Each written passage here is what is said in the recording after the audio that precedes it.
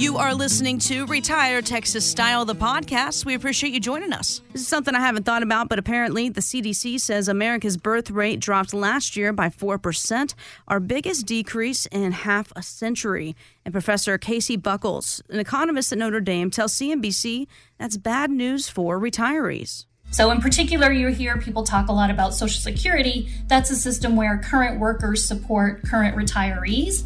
And so as the population ages, we have more retirees, but fewer births. People are worried that that system is not going to be sustainable. And there are other programs that face that challenge. It's interesting. So clearly, we can't just depend on Social Security for our retirement. What do you suggest instead, Steve? Well, it's interesting when we talk about Social Security. So this is my 32nd year, getting close to 33rd year. And, you know, Jess, for all these years, I've always heard people have come in to see me week in, week out, month in, month out. Social Security is not going to be here for me. Well, what you have to remember is the politicians that are on Social Security, they want it for them. So they're going to make sure they get it for you. I don't think Social Security is going away. I do think it's a problem, the birth rate being down. I don't know, just an added note, if you noticed the other day that China approved, you can now have 3 kids in China. Did you know that? I didn't. That was a really interesting Wow. fact. But I really think it's so important to think of Social Security as one of the buckets of your retirement plan. For example, you know, 401k, maybe a 403b. You work for a government employer where you put money in and maybe it's matched. You know, you maybe have some inheritance, maybe some real estate, maybe an IRA from an old job. You know, maybe you just have some good old hard cash that you've saved month in and month out. But what's important about that, and when we talk about Social Security, is using the right bucket of money at the right time. You can't, you know, a lot of people say, well, if I'm 62, I'm going to go turn my Social Security on. Well, you need to do it at the right time. What people don't realize is it rolls up at 8% all the way to full retirement age of 66 or all the way to age 70 at when it quits rolling up. You know, where else can you know for sure that you can take to the bank, bad year, good year, depression, 9/11, whatever, that you're going to have 8% on your money? It's a huge thing. Now, on the other side of the coin, you have to look at your health and see how long people live in your family. That's a big deal. But I'm going to tell you that Social Security, how it rolls up each year, is going to be one of the things we're going to really be able to look at in the coming years to keep up with this problem of inflation. Inflation erodes everything else. You know, a lot of people come to me and say, well, let's use some 401k or let's Roth your IRA and have tax-free income and get you all the way to age 66 or all the way to age 70. There's just lots of options to do for that. There are tons of options, and you have to kind of weigh each one because it's like a snowball effect. You know, one tool and strategy impacts another idea within the income plan. So you need to make sure that everything is adding up the way that it needs to be. And, you know, this is something that, Steve, you've done for over 30 years. What makes you so passionate about helping people like me and our listeners, you know, get through our retirement exactly how we want to? Well, it's kind of like solving a puzzle is what it really is. You know, we have this problem of we need income from now on. You know, people come see me and they say, when I retire today, now in 2 weeks, I get paid biweekly, for example. I want my check to come. Great. We'll make that work that way. One of the fun things about it is with all the technology, I've really watched Derek on our team really sit down with people and look at their expenses and show them if your expenses continue like this, you're going to be, like we talked about earlier, out of money, and really show them some ways to cut back and be able to do things on a more positive basis. I think it's really interesting. You know, we talked earlier in the show about what is your thing? What do you want in life? Do you collect something? You know, what is that? And I think when we can help people do that and work smarter, it's really, really important. You know, knowing the numbers, because the numbers never lie. We had some clients in a couple months ago that we sat down with and really showed them as they pay off their balance to the Sam's Costco, how, you know, to both, that how that was eroding their retirement plan. It was wrecking it about every 6 months. They would let the balance roll up. Gotcha. When we showed them how they could do that differently, it really smoothed things out and really kept them within the plan. You know, one of the things we talk about that is having that emergency fund. It's so important. I think so many people really discovered that during these months of COVID, how important having emergency money is. People, their families lost jobs, hospitalizations, co-pays, lots of really life tragedies, and they're real. You're 100% right, especially about that emergency bucket. I think if anything, this past year and a half hopefully showed you something there that's something we all need to kind of lean on.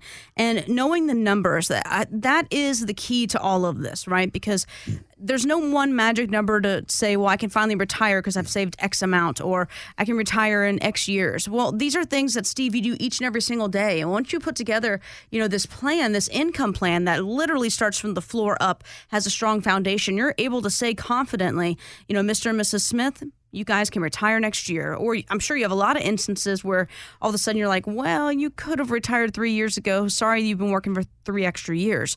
And replacing that paycheck, that is something we are so used to getting, all of us, because being in the working world, it hits your account, you're good to go.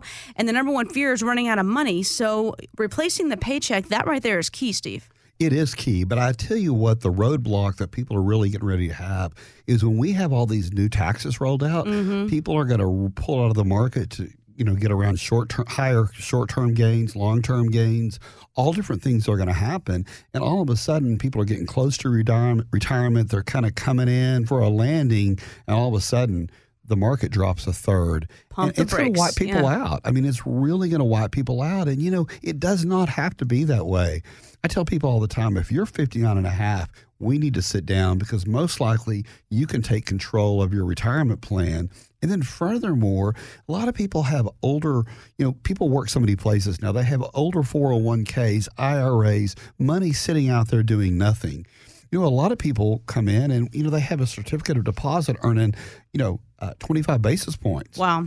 1/4%. What we can do with that money to get them ready for retirement. Sure. Yes, they need emergency money. Yes, they need access to money, but it's so important to have that money, have control of that money. One of the things I love to do is sit down with people and say, now this bucket of money, what's the purpose of this? Well, I don't know. I mean, every bucket of money has a purpose. Yeah. And you need to use it for that purpose. And you need to make sure you're optimizing your gains and your growth, but not too much risk. One of the things I love to talk about all the time is the rule of 100. It's real simple. You take 100 and subtract your age. If you're 52 years old, then you should have 48% of your money at risk and no more. I mean, that's the very most if you're the riskiest.